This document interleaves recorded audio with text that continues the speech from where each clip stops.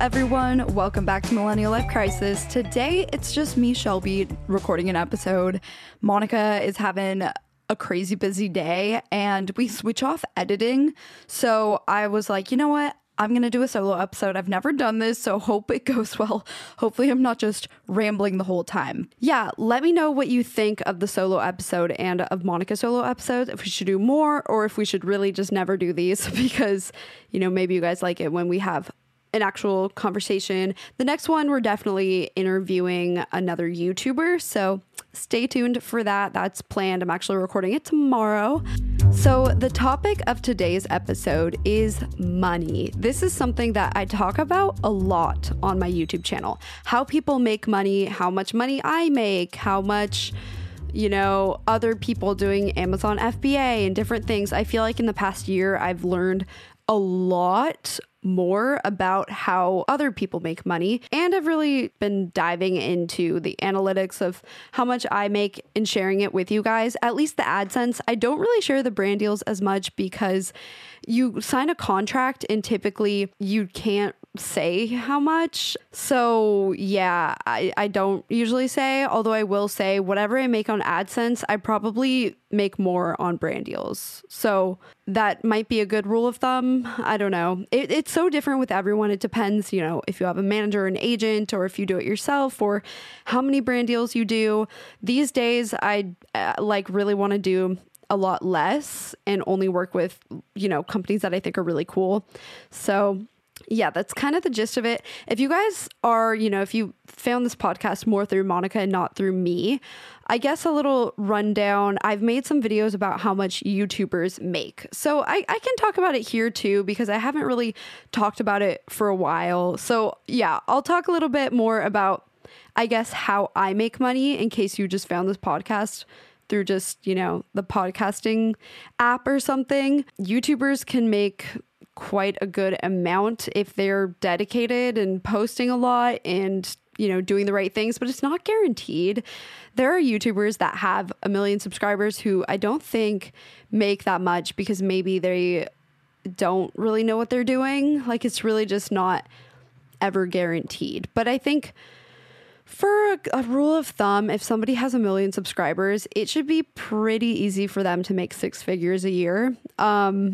Yeah, I would say, because you have AdSense, brand deals, all that. So probably, unless their channel's a little bit dead and they don't upload or something like that, then they're definitely not.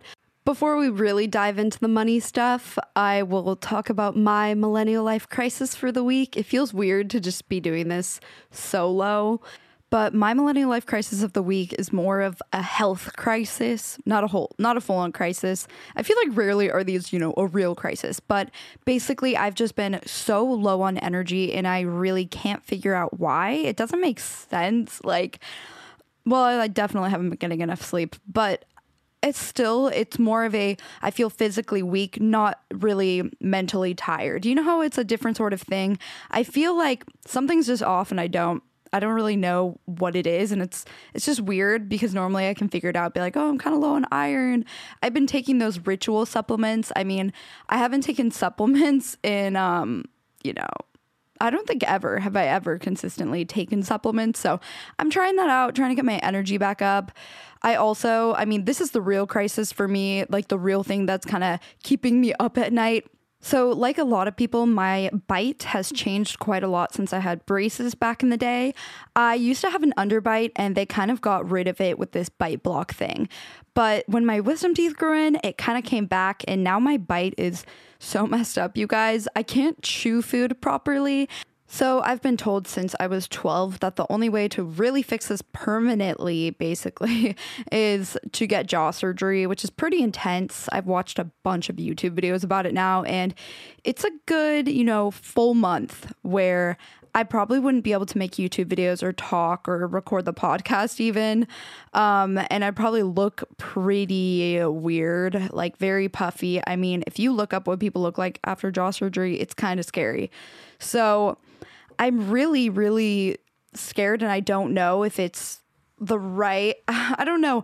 I've been talking to an orthodontist about it for over a year and I found a surgeon that I think is good, but I just don't know for sure how it's going to turn out. I mean, this surgeon has really good reviews, but it's not like I know somebody that has gotten this surgery from this surgeon or anything like that. I got my wisdom teeth out at this same place, so I do feel a little better about it in that way. And they do have really good reviews, but I know it's better to go to a lot of consultations.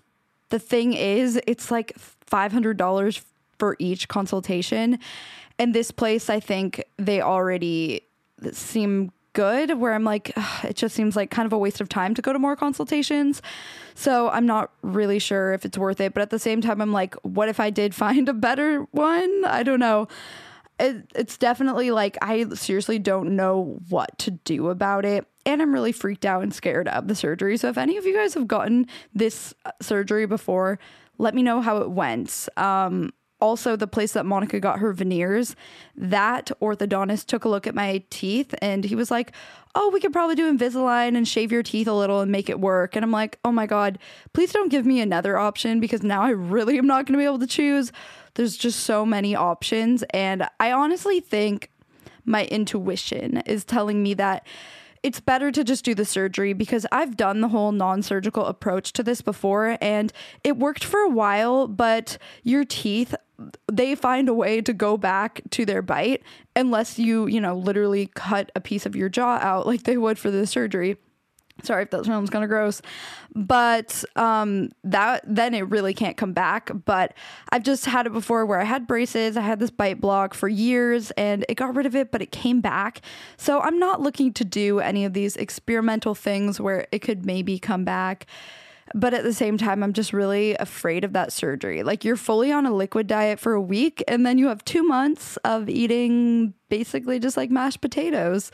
So it sounds pretty terrible, but I figure the best time to do it is during this lockdown, right? Like, I at least won't have FOMO because there's nothing really going on anyway and I wouldn't be traveling. So it's kind of the best time to do it, but I'm afraid I'm rushing into it because I want to do it during the pandemic because, it just wouldn't be as bad.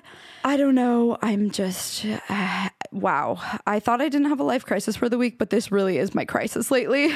Okay, so now we will get into the actual episode topic, money. So I think this is such an important topic and something that sometimes people don't really want to talk about. It can be awkward to talk about money with friends. Nobody wants to feel uncomfortable, but in a lot of ways, it can also be really beneficial to talk about money because, the more you know about something, the better you are going to handle it with money, at least, I think a lot of my YouTube friends, we do talk about money and, we won't get like sometimes so specific, especially if it's someone that is obviously making like a lot more, I don't know.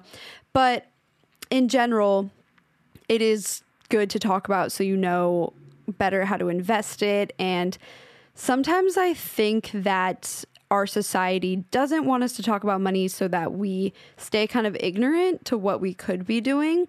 For example, a lot of workplaces don't want you to share your salary with your coworkers. They really discourage that.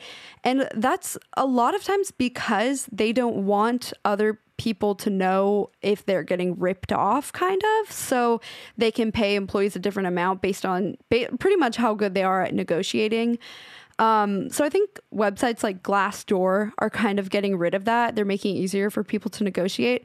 But this is also really true in the YouTube world as well. A brand will approach different YouTubers, and if YouTubers aren't really talking about what their rate is or what a standard rate should be, then that brand will definitely try and rip them off. It happens all the time. I hear about it happening all the time because people just don't know any better. So basically, I think it's good to talk about, and a lot of people are now on YouTube. You see YouTubers like Graham Stephan and Nate O'Brien, who's coming on this podcast very soon, so look out for that. They, I think, are like the younger, like, teachers of this stuff because you don't learn it in school, which is kind of messed up. And, a lot of the advice or like investing advice that you see from the news, it's like, I don't even feel like I can trust it exactly. A lot of times it's just some random person saying it and you don't really know if they're putting their money where their mouth is. But a lot of these YouTubers, they show you like the receipts, the screenshots of how they've done it. And so even though sure, they may not be a certified financial planner, I actually do trust some of these YouTubers more than I trust, the news or just some random person that comes up to me and says they're a financial advisor, because you don't even need a degree to become a financial advisor. Anyone can kind of just start to do that. I've heard you do need some kind of certificate for it, but you don't need a degree in finance. And there's definitely financial advisors out there that aren't good at their job. So just because someone says they're a financial advisor doesn't necessarily mean that they're good at it. So I think that's really awesome that there's just a lot more content and information out there geared towards millennials or Gen Z. Even TikTok, there's like finance people. So it's easier than ever to learn what you can be doing with your money. I mean, they'll show you like actionable steps, because I always remember growing up, like people would just say, invest in stocks. And you'd be like, okay, what one? How? Where should I go? And everyone would be like, I don't know. Like, I don't want to like tell you what to do because they don't want to be liable for it. And it's like, okay, that's not really that helpful then. So yeah, I just kind of remember that always being a thing, like my dad telling me or hearing it around. So now we actually have a lot more specific information and can see what other people are doing, or maybe choose not to do it. It's really good to do your research. Never just watch one YouTuber and think like, oh yeah, I'm going to do exactly what they're doing.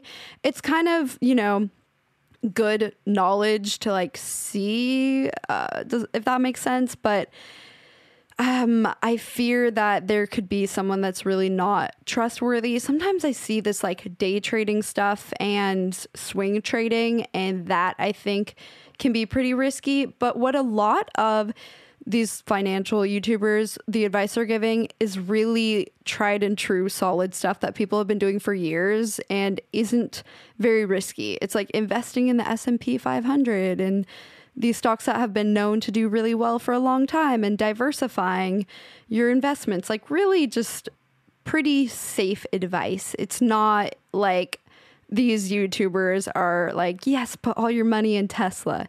Then I think that would be a little alarming, although I do love Tesla.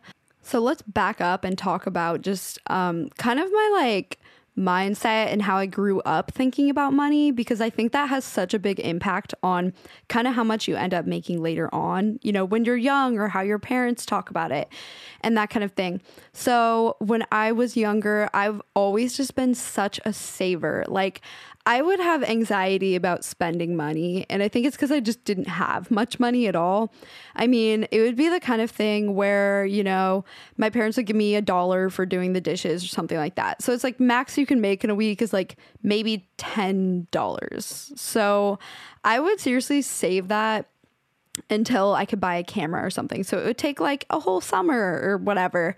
And I remember being younger and thinking like, oh, I can't wait until I can get a job. Like, I can't wait to be 16 because then you could get a job working at Starbucks or something. Like, I seriously wanted to work. And I think it's because, my parents just didn't hand things to me. And it wasn't really because they were like not trying to spoil us. I think it was just because like they didn't have a ton of extra money to spend. And I think a lot, like probably most people grow up that way, because just normal life expenses for one person is a lot. And so when it's a family, it's not like it's super common for families to have a ton of extra money to spend on stuff. So I don't think this is like any kind of sob story. Obviously, I feel like I grew up with everything I needed, but not the things I wanted. And it did give me that ambition and motivation to get the things that I wanted one day. And I think at the time it was more superficial, like, oh, I want a pair of Uggs or whatever. But I mean, these days it's more like, oh, I just want the security to, have a home like that I own and like not pay rent ever. I just think of it in a way more practical way, because I've kind of gone through the phase of earning more money than I ever have and buying fun material things. And that's a fun phase, but now I'm just more focused on, okay, how can I build my wealth to a point where I don't have like a full on retiring early plan, but the goal, you know, is to make money so that it doesn't control your life. Your life isn't, to me at least, my goal is so my life isn't controlled by having to make money. I honestly don't think I could even retire early because I would just get bored, but I want to be able to choose what I'm doing and not have to do things for money, because it feels like the ultimate freedom to be able to choose what you want to do for work and not have to factor in money at all, like literally not at all. But it's interesting just talking about the way that I grew up thinking about money. I was always nervous about spending it. I never felt like I had very much. Like $200 was a lot and that can go so quickly. So I was like nervous to even spend it on anything. And one of the biggest purchases I ever made that I was like, oh, I don't know if I should do this, was a camera. And that's what I started making YouTube videos with. It's crazy now because I spend way more money obviously than I ever have in the past, or when I was like even first moved to California. But I still am like, the amount I spend versus how much I make, I try and keep like way, way, way lower, because I'm always like, just in case, you know, what if, who knows? Especially doing YouTube, nothing is guaranteed. So I like to save, but I have gotten way more comfortable with spending on things that I don't always need. And I feel like that's like, once you can afford it, like, I don't think you need to be saving every penny. And I know some YouTubers are like, oh, don't buy coffee. And it's like, if that makes your life better, it's literally $5. It's really not that much. I don't think buying coffee is going to be the thing that actually makes it so you can't buy a house or something like that. Like, you see these articles that are like, millennials spend so much on avocado toast so they can't buy a house. And it's like, no, that's seriously max in a year. Max what, $1,000? Probably less. Hopefully less. You know, spending $500 a year on something isn't going to be the difference between if you can afford a house or not. It's more like $20,000 a year. If you're spending like $20,000 a year on something, that will, you know, obviously over the years, like if you have $60,000, you can make a down payment on something. Especially if you don't live in LA, you totally could. Maybe that's not super good advice, but I just see people talk about lifestyle inflation and like it will almost ruin your life or something. But I feel like I have been able to upgrade my lifestyle in a way that's reasonable without going too crazy, and has made my life better. And I just feel better about overall, and probably honestly has made me more money anyway, because I am usually spending money on things that save me time or make my videos better or just make my life better. Like just doing things that I enjoy. And then I really think you feel more refreshed. And then I feel like I do better work because I feel better about my life in general. There's a balance to it. Some people are all about saving everything and working all the time. And I'm really not like that. I want to work to live, not live to work. You feel me? So back to my mindset about money and kind of relationship with money growing up. So like I said, Monica and I pretty much grew up in a middle class family. My dad was a teacher and my mom did medical billing. And we definitely had tight months. That's why I said before, $200 seemed like a ton of money. Like I would save the whole summer for that. I don't mean this in a complaining kind of way. I just am explaining how I came to my thought process with money. So I remember being younger and not having money to go to the movies with my friends. Just, you know, not being able to go and having to buy my own car. And it was just such a piece of shit car. And I just remember thinking, even from such a young age, probably 10 years old, that I would be rich one day. Now I wouldn't describe it in those words of I want to be rich. It definitely sounds kind of immature, but I was 10 when I thought this, and I remember thinking it in pretty much those exact words. And it was something that I just had no doubt about. I was like, yeah, definitely one day I'm not going to be living like this anymore. It's so weird to think that other people don't think that way. I don't know what it was that made me think that, but I just remember, like, even from a young age being like, for sure, 100%, I don't know how I'm going to do it, but I'm definitely going to do what it takes to not be struggling financially, because I know what it's like, and it's not freedom. It's not something to be glamorized, or I don't know. Sometimes you find that people have some noble reason that they don't want to make money working for a nonprofit or something like that. But I think you can make money and take care of yourself and also do those things. I don't think it has to be either or. I feel like the way that Monica and I both grew up, our parents weren't, having the mindset of wanting to make a lot of money. It was like, okay, we like barely have enough to get by, and we would have tight months where it was like, okay, we really can't spend that much like on anything extra at all. Like I remember that.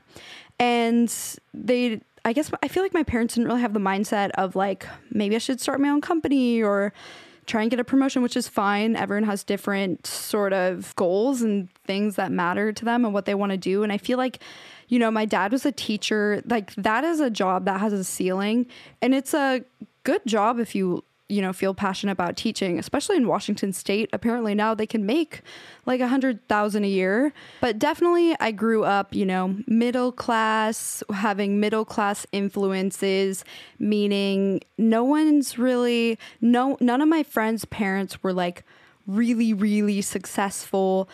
The way that when I moved to LA, I'm just, there are more people that are really crazy successful, like per capita, than the town I grew up in Washington.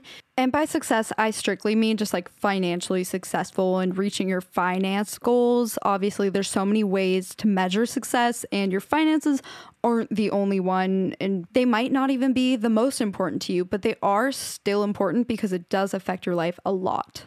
And so even, I don't know, I felt like I always just had kind of a different mindset than even my friends that I grew up with. And your mindset about money, it really does affect, I think, how much you end up making. Because if you think that you're the kind of person that should only make $50,000 a year, you're not going to look for those ways to make money in different ways. And I meet a lot of people who are like that, and I just want to shake them and be like, no, there are so many ways. We have the internet. You could be doing so many different things, and you could enjoy these things and make money at it. I don't think it's like something that only some people can do, but I do think that you have to believe in yourself. Like you have to know that you can do this. You can't be the type to feel weird about making a lot of money. And it sounds crazy that people would feel that way, but people do. A lot of people do think like, no, I don't know. And that doesn't have to be the case. One thing I think that's always a good step is just writing down your financial goals, how much you want to make in a year. That's something that I've done for a long time. And I'll write down things that at the time might feel crazy. So when I was 18 and doing YouTube, but probably making $30,000 a year from it, I'm sure at some point I wrote down that I wanted to make 6 figures a year, and I ended up doing it. I think there's something to writing things down that helps you kind of stick with it. I don't know what it is, but I really think there's something powerful about it because it just makes it feel more real that it's a goal. If you just think it in your head, you're not as likely to do it. There's studies on this too. There is some kind of study where if you don't write down your goals, you're just so much less likely to actually do it. And think about it. If you have a goal and you're not even willing to write it down, you're definitely not committed to it and not willing to actually do it. So I think that's always a good thing. And that's something that I do. Now, I know this might sound crazy to people, but my financial goal that I have written down is to make $500,000 in a year. And I know that probably sounds so insane to a lot of people, but you have to remember there's so many ways to make money, either on the internet or starting a traditional business. There's so many paths to it, and it doesn't need to. I almost sound greedy, I feel like, saying my goal is to make $500,000 in a year, but you know what? I think if a guy said that, no one would say that he sounds greedy. Sometimes I think it is a little bit of a gender thing. Maybe not. I feel like, girls are a little bit conditioned to not be greedy and whatever, but I don't think it's greedy. Honestly, $500,000 in Los Angeles, where I live and intend to live for a long time, probably, unless I randomly change my mind, doesn't really get you very far in terms of buying a house. So that's why my goal is pretty high compared to probably the average. In a normal city, $100,000 a year is perfectly fine. And there is even that study of once you make past 80,000 a year, your happiness level doesn't go up with money. And I find that to be pretty true. Once you can take care of your basic needs and all of that, it's like your happiness level doesn't go up that much. If I don't make 500,000 in a year in the coming years, I don't think I'll be like upset about it. It's kind of what I'm shooting for, but it's not something that is, I know it's not going to make me happier per se, but it's more of a goal because I want to be able to buy a house that I want, that I like and want to live in. And I want to own a house. Like, I don't want to be tied to a mortgage and all this stuff where you're actually a little bit trapped still, and having to do things for money. I just don't want to be like that. And I know it's possible not to, but it's rare. Not a lot of people get there until they're pretty old. Okay, I actually just looked it up. It's not 80,000 a year, it's 105,000 a year. Apparently past that, it's not going to affect your happiness level much. And I think that's because, you know, if you're making 105,000 a year in even a major city, you can get everything that you need and more. You know, you can pay for fun things and convenient things like Postmates, you know, but I still think that maybe it's not completely right, because if you live in a major city, things are just a lot more expensive. And even though 105,000 a year is a good amount to make per year, if you're making that in LA, it's still going to take you forever to buy a house unless you are saving a lot. Well, it is possible actually, but after taxes and once you factor in all those things, it's not the same everywhere. So I think that study, it makes a lot of sense, but it might be a little bit flawed for just the major cities. So I've talked a bit about, you know, growing up when I was even pretty young, just what my thoughts were on money. So I started making YouTube videos when I was 14, as most of you guys know, and making a bit of money from that. And I did always stay kind of like more of a saver. And really the point where I realized, oh, I could probably make a full-time income on this was when I was probably 17, because managers were entering the game and you could get brand deals, and that just really, AdSense wasn't that much at the time. So that's what really made it possible for pretty much everyone at that time to do YouTube full time and to think, wow, wait, this could actually be a real thing. So the first brand deal I ever got, I believe it was with Sherry's Berries, and I made $1,200, and I was like, holy shit, that's so much money for one video.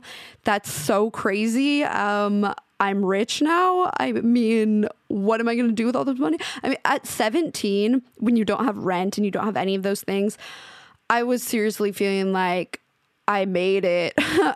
But if I was paying for my actual lifestyle like I was a year later, I'd realize, okay, this isn't actually that much money. It's not going to get you that far. And also now, if a brand offered me $1,200 for a video, I like wouldn't even reply to the email probably, because it's just not worth the time. Mainly because I make way more on AdSense than I used to. I figured that out. So I feel like I don't need to do brand deals. I don't like to do a ton of brand deals. It's not as fun for the viewer. I know that. So I don't want to overload my channel with a lot. I just want to do the ones where I think it's a cool product and a cool company, and just like an actually good video.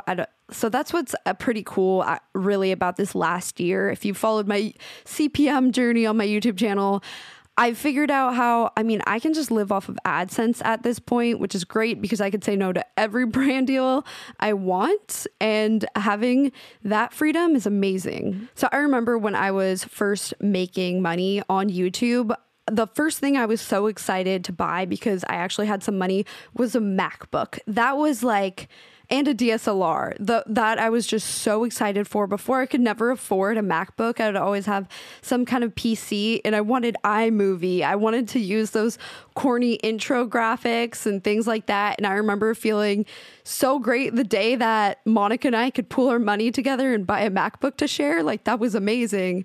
So that was really something that motivated me when I was younger. And it was honestly because I just wanted to make better videos too, because I always just thought it was fun. And there's just something about getting a MacBook that I thought was like so amazing. So that was like, I just wanted to share my first like fun thing once I had a little bit of money that I was super excited to buy. Now let's talk a little bit about making money in regards to YouTube and how it all works, because I know so many people that follow my channel want to know how they can do it too. I really think pretty much anyone can be a YouTuber if they actually are committed, and you do have to like it. If you don't like it, I feel like you'll just never really put the time in to make good enough videos, but it's definitely not an overnight thing. It's not one of those, blow up overnight and you're making a lot of money. It takes years where you're really just not making anything at all. I've actually noticed, and I've talked about this with quite a few sort of internet entrepreneurs, I guess you would call it, that agree that doing anything like YouTube or starting a blog or any of that, it is a long time and a lot of work where you don't make anything at all, nothing. And it's like you're pushing a snowball uphill, and it's getting bigger, but it's still just a lot of work, and it's you putting in so much effort for kind of, it seems like maybe nothing. And then at a certain point, you get to the top of the hill, and now your snowball starts rolling downhill, and it's getting bigger and bigger without you even putting like any effort in. And that's kind of how YouTube is. At the beginning, you're probably putting in so much effort, and a lot of these things are basically anything that's even the slightest bit, I think, entrepreneurial. I don't think traditional jobs are like this, but YouTube and any of these, they kind of fall into this. You put in a lot of work and for no reward, but then it can be so worth it later, but you just got to stick it out until you get to that downhill. And most people can never get to that. Because I think it's honestly because sometimes people are too focused on making money from it and not having fun with it, because you're not going to make very much at first. So I think it's possible to force it and just do it for the money. I see people doing it, but it's so obvious. The viewer can tell. I think it's so much better if you actually like the videos you're making and are making things about topics you're interested in. And really, if you're just forcing it and are doing something for the money, you'll end up burning out. And that's with anything. YouTube, or you see people on Wall Street that just can't do it anymore because they're just doing it for the money. I think you will burn out. It is important to enjoy what you're doing as well. And I think it's possible for everyone to find that. So it can be a good thing to not, blow up overnight with something or win the lottery. We know statistics say that people feel the same amount of happiness in 6 months if they win the lottery. And so I think it's so much better to stretch that out. It's like the first $100 I made on YouTube were probably the most exciting thing ever, like way more exciting now than if I made like $20,000 from a brand deal, which I will say for a YouTube channel with 1 million subscribers, that's not uncommon. That's kind of a standard rate for a dedicated video. If it's a channel that gets, a couple 100,000 views per video or something. And I even feel weird saying that in this podcast because I don't want people to get bitter that YouTubers can make that much. And I used to feel a little nervous to talk about it. When I made that video about how much I make from 1 million views, I felt kind of like I wanted to downplay it and stuff. And I was so nervous to upload that video. And I found for years, every YouTuber would keep it so hush hush and be like, oh, Google doesn't let us say how much. And I even believed that, which isn't true. It's in the terms of conditions. Google is like, yeah, you can say how much you make. So I think that YouTubers just didn't want to say it because maybe they want to see more relatable or whatever, but it's just not truthful. It's not reality. And then once people find that out, and you can tell, if someone has 5 million subscribers, they're making a lot of money. And if they're trying to seem relatable, it's just kind of like, why? It doesn't feel genuine, But what I realized is so many people actually, not very, very, very few people reacted negatively. Most people were kind of inspired and kind of like, wow, she can do it. Maybe I can do it, which I think is so awesome. I don't want people to hear that and get jealous or something. I want them to get inspired and think, oh my gosh, maybe I can, because YouTube is one of those things I feel like almost anyone can do. But at the same time, I feel like a lot of people can't do because a lot of people it's like they don't have it in them or something like that. I think deep down everyone does, but some people just don't want to. They don't want to put in that work, or they don't want to go through that time where you make nothing and then can later on make more. It's whatever. I feel like if someone chooses to and wants to, maybe that's for the best, though. It kind of weeds out the people who are doing it just for money, because I feel like YouTube is one of those things that if you're really doing it just for money, it's going to be real tough to stay motivated because you're not going to make any for a long time. So that's kind of the whole mindset part of it, I guess. Another thing I wanted to talk about was just more specifically what I do with my money. At this point, I don't track it like crazy. Like, I don't track every cent, but I think if I was making less, if I didn't do YouTube, I would be that type of person that would be like budgeting hardcore and probably being really intense about it. But I don't feel like I need to, and I feel like since I err on the side of saving anyway, I'm not super worried about not budgeting. I just know I'm not going to be someone who's going to go shopping and spend a ton of money. I still will go shopping and be like, but do I really want this? I don't know. So I don't feel like I need to. But if you are someone that's way more of a spender, having a budget is so important, I think, because otherwise you're just gonna almost like spend your money in a delusional way where it doesn't feel real, because we just have debit cards. Like, it's so easy for it to just be so easy to spend. But basically, a little rundown. When I graduated high school and moved to California, I was probably making like $30,000 a year on YouTube, and I lived in Orange County, and so it was like enough to pay rent and pretty much pay for everything I needed just as one person. Orange County is a lot cheaper to live in LA. My rent was like $800 a month, and I was still kind of, in school, so I wasn't super worried, but I was still very focused on YouTube and trying to keep that up and grow it and make it even more successful. And over the years, that did work out. I would say probably 2 years later, I think, or maybe even less. It could have been when I was 19 or 20 when I made six figures for the first time in a year. I don't remember the exact year. I think it was probably when I was 20, but it could have been 19. I don't know. That was kind of when things ramped up pretty quickly. And in that time, I knew, I should invest this, but I didn't know where or how. And I was so overwhelmed and found it daunting. My dad would be like, go to Fidelity and open an account there.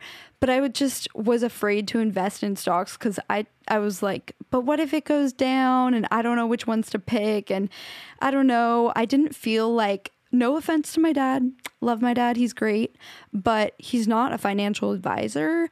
And, I think that my parents are pretty good with their money, but at the same time, I don't think I just kind of live my life by, I try to not take advice from people that don't have what my goal is or what I want. So again, it's like, no offense to my dad, but I was like, I just felt like this intuition. I was like, I don't know if he knows even the best way to invest the money that I'm making.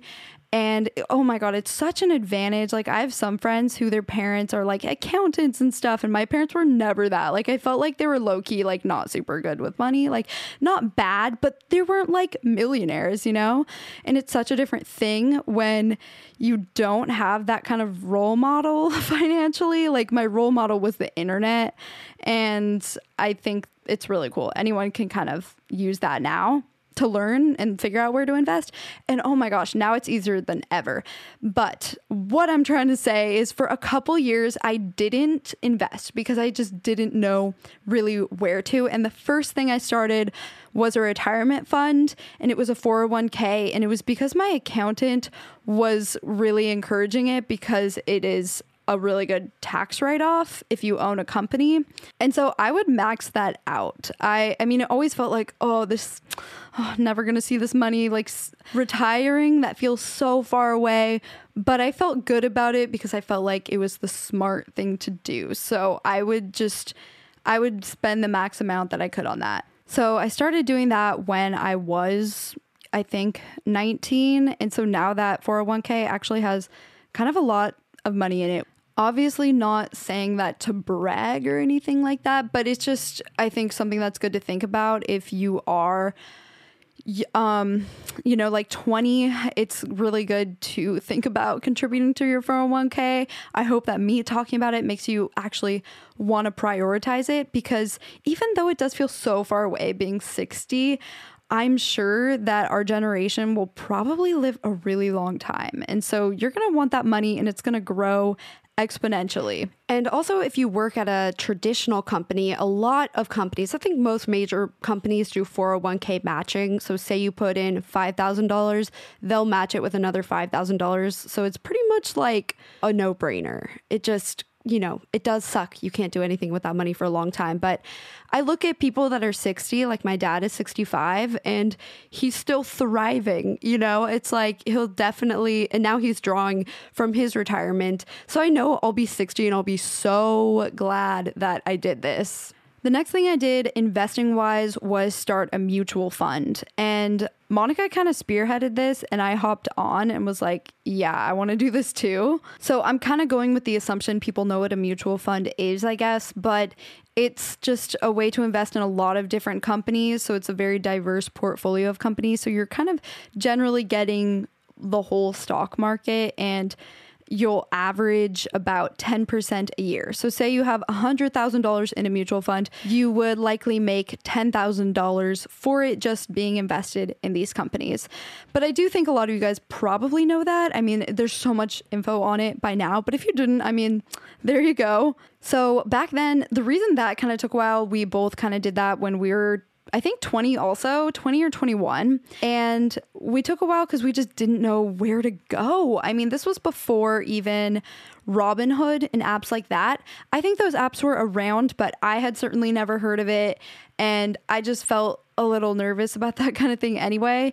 And so it wasn't until we did make a friend in California who his dad was a really successful financial planner / wealth management person. He owned his own company of that, and they were just, really successful at that. And I could see even then, I was like, wow, this guy, our friend, he has such a leg up on everyone because his dad knows all this stuff and is passing on all this info.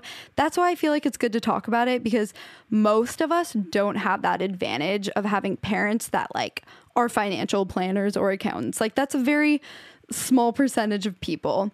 It also just kind of reminds me of that old adage, the rich get richer, the poor get poorer. It's a huge part of that is just because of the people that you know. A lot of times people that have money know and are friends with other people that are in a similar, socioeconomic range. And so generally, without even trying or intentionally, sometimes you're just learning things from these other successful people.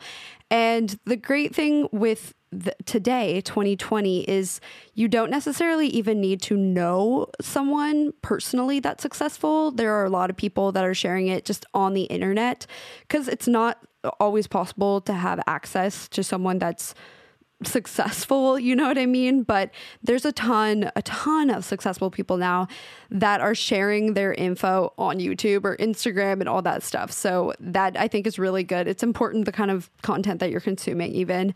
So anyway, our friend recommended somebody that he knew to work with as a financial advisor. And that's when I felt good about it. Getting a referral or a recommendation from someone I think is the best way. I actually kind of take that back, because I don't know if having a financial advisor is necessarily the best thing, because they take a percentage. And these days you can just invest yourself on Robinhood or Webull or any of those apps.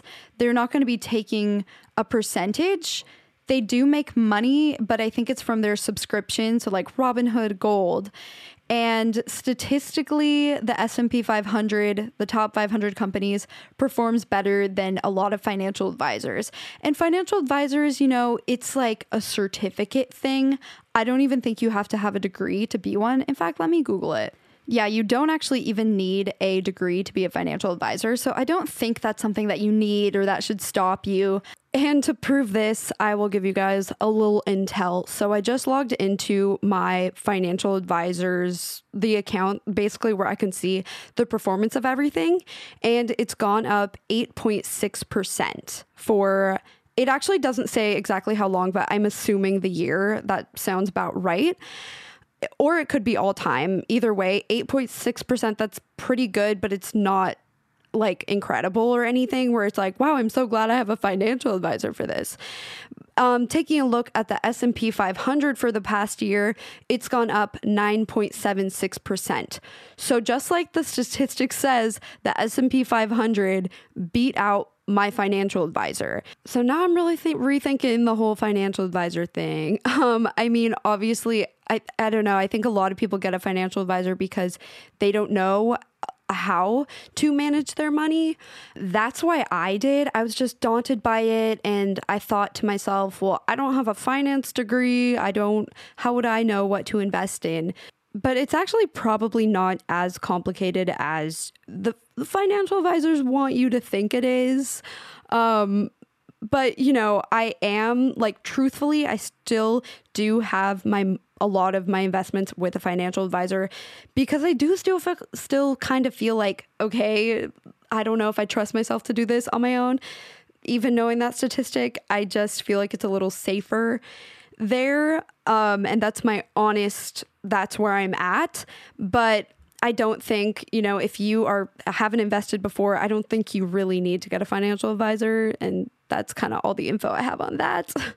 I think it's so easy now to invest. Like, I would recommend, if you've never invested, just downloading something like Robinhood and putting a small amount of money into it, just so that you are actually looking at stocks and it's on your mind and you remember to make a habit of it.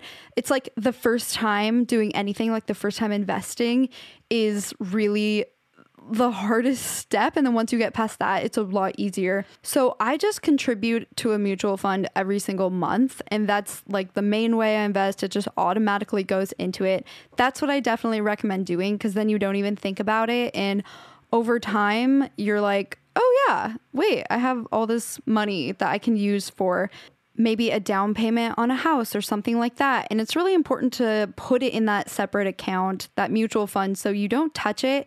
Actually putting it in a separate account like a mutual fund makes your mindset of it so different. Like, I've only ever contributed to it. I've never, ever taken any money out of it. So that's really my thoughts on investing. I think it's important, like anyone listening to this, you should invest. And we could get into the whole Bitcoin thing, whatever. I mean, I invested a little bit in that just to see what's going on and to kind of have some stake in it so I stay interested in it. If I don't invest in something, I'll just forget about it. So sometimes I'll just do that a little bit, just like stay updated and make sure I'm like, know what's going on. A lot of you guys know that Monica and I also invested in a townhouse in Seattle. I think that deserves its own episode talking about that. So we won't get super into that today, but that is one thing that I think is really great for everyone listening to this to think about, because, you know, it's kind of funny because I was thinking about this the other day, how you probably think of buying a house as something you do when you're married and whatever, but people just get married so much later these days than our parents did, where you could just buy a house on your own if you are at the point where you can, but you might not think about it that way yet because you maybe from a younger age think, oh, that's something you do when you're like ready to settle down.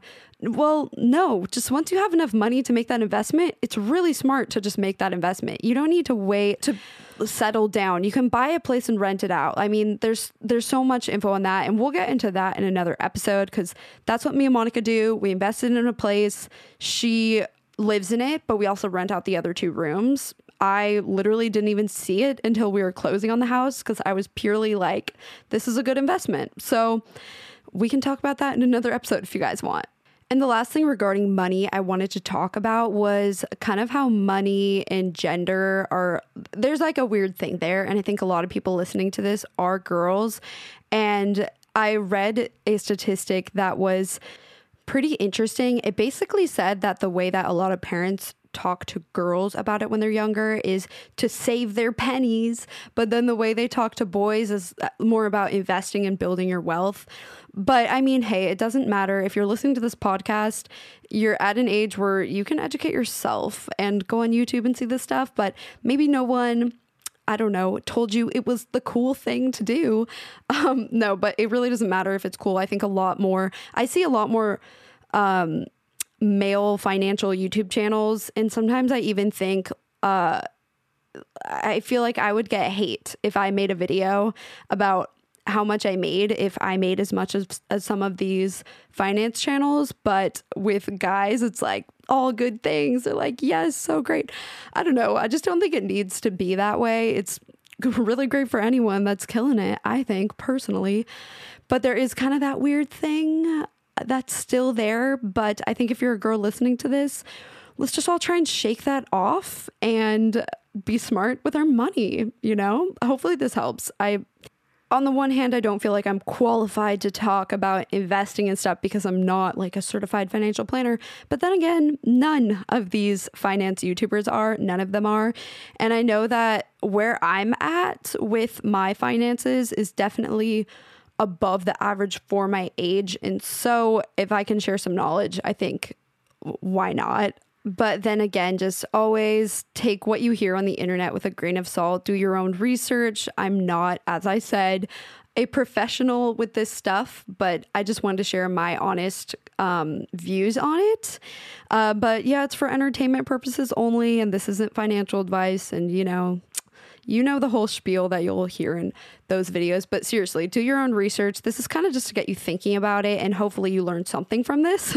So this is getting pretty long. So I'm going to get into a millennial life crisis of the week. But if you guys have more questions on this, I'm having Nate O'Brien on the podcast tomorrow. So email us today, millenniallifepodcast@gmail.com, what other questions you have, because he is a finance YouTuber, so we can talk about that. Okay, now let's take a look at a submission from one of you guys, your millennial life crisis of the week. This is from Tracy.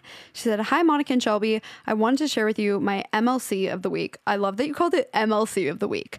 "I am a pharmacy student on the East Coast and I have 2 more years of school. My boyfriend is just starting medical school here as well, and we intend to stay together." Wow, what a power couple. Pharmacy school and medical school. Love it. "My parents, on the other hand, moved to the Seattle area 2 years ago, and I just spent a little over a month at their house while on summer break. I miss them so much and have been crying daily since I got home last week because I love Washington summers, being close to my family, and I've been extra emo coming back to hot, humid 95-degree weather. My crisis is that I really want to move to Seattle, but it's not possible for me right now, still being in school, 4 years left for my boyfriend, and he also has residency after that. Wherever he finds his residency is where I will likely end up living until my early 30s, and I fear I will never make it to my dream of living in Washington, especially since there aren't a lot of residencies in the Seattle area besides UW. I know I'll probably be less sad as time goes on, but I was wondering if you guys ever felt sad whenever you moved to LA. Only difference here is that my parents actually left me instead of the other way around. LOL. They used to live about an hour away from school. Hope you both have an awesome day, and I love your podcast." Oh, thanks, Tracy. Okay, so I have a interesting thought on this. Tracy, girl, you are being really dazzled by these Washington summers. Let me tell you, most of the year kind of sucks. That's why I don't live there. I mean, it rains like nonstop, and I will say the summer, it's almost magical. It's the best place. So I can see why you would now want to live there in the summer, especially with your parents now being there and missing them. But I do think it will get easier. I think that you definitely should finish pharmacy school. I mean, you've got a lot of time to be able to move to Seattle, but I will say, like, when I first moved to LA, or no, actually when I first moved to Orange County, I wasn't really sad because I had always wanted to move there. But when Monica left and moved back to Seattle and I felt just like way more on my own, I was super sad, and I was like kind of crying daily for sure. Like, I just felt a little more like, what am I doing? Like, do I really want to stay here? It was a summer, and so I would go visit Washington. It would be amazing. But I'm really glad I stayed. I feel like, I don't know. I just think it's kind of different because I just sort of like LA better. I don't know if you really like the East Coast as much. I will say though, I think that the Seattle summers are fooling you. It's really not as fun to live there the rest of the year. I can tell you that. You might even like think you like rain, but I don't know. Maybe I just hate rain, but I don't think, I don't know. Have you been to Seattle in the winter? Because it sucks, in my opinion. There's like nothing to do. I mean, that's like a little dramatic. No offense to anyone that lives there. Monica, cough, cough. But I think that honestly, probably a big part of it is it being summer in Washington. I think as time goes on, you will be less sad. It's just hard if your parents just moved and you really liked hanging out with them. You kind of have to like mourn that loss of them living nearby for a bit. I think in a few months, you'll probably feel better. Or when you're busy with school again and the world's back to normal, if it ever is, I think you'll probably feel a lot better because you'll just be busy and not thinking about it as much. But, you know, if in 2 years you still really want to live in Seattle and you visit it in the winter and you still think that's where you need to be, then maybe reevaluate. But I think for now, like finishing pharmacy school is the move.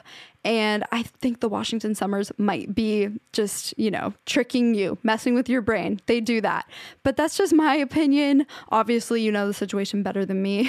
So I would say stick it out. You probably will feel better. But if in 2 years when you finish pharmacy school you don't, then I would reevaluate for sure. So that is going to be it for this episode this week. I hope that you guys enjoyed. Let me know if you like the solo episode. It honestly stresses me out doing this because I'm like, is this even interesting? I can't tell. So I'm excited to record more with Monica and with more guests. I don't think we'll probably do a ton of solo episodes unless it's a topic that really calls for it. Like the heartbreak one, I feel like I would have kind of just been in the way for Monica's heartbreak story and like maybe asking her some questions, but I think it was better for her to just do that one on her own. So we'll probably just do ones like that on our own. And yeah, that's it for this week. Be sure to rate 5 stars, subscribe to our podcast, and I will see you guys next week. Bye.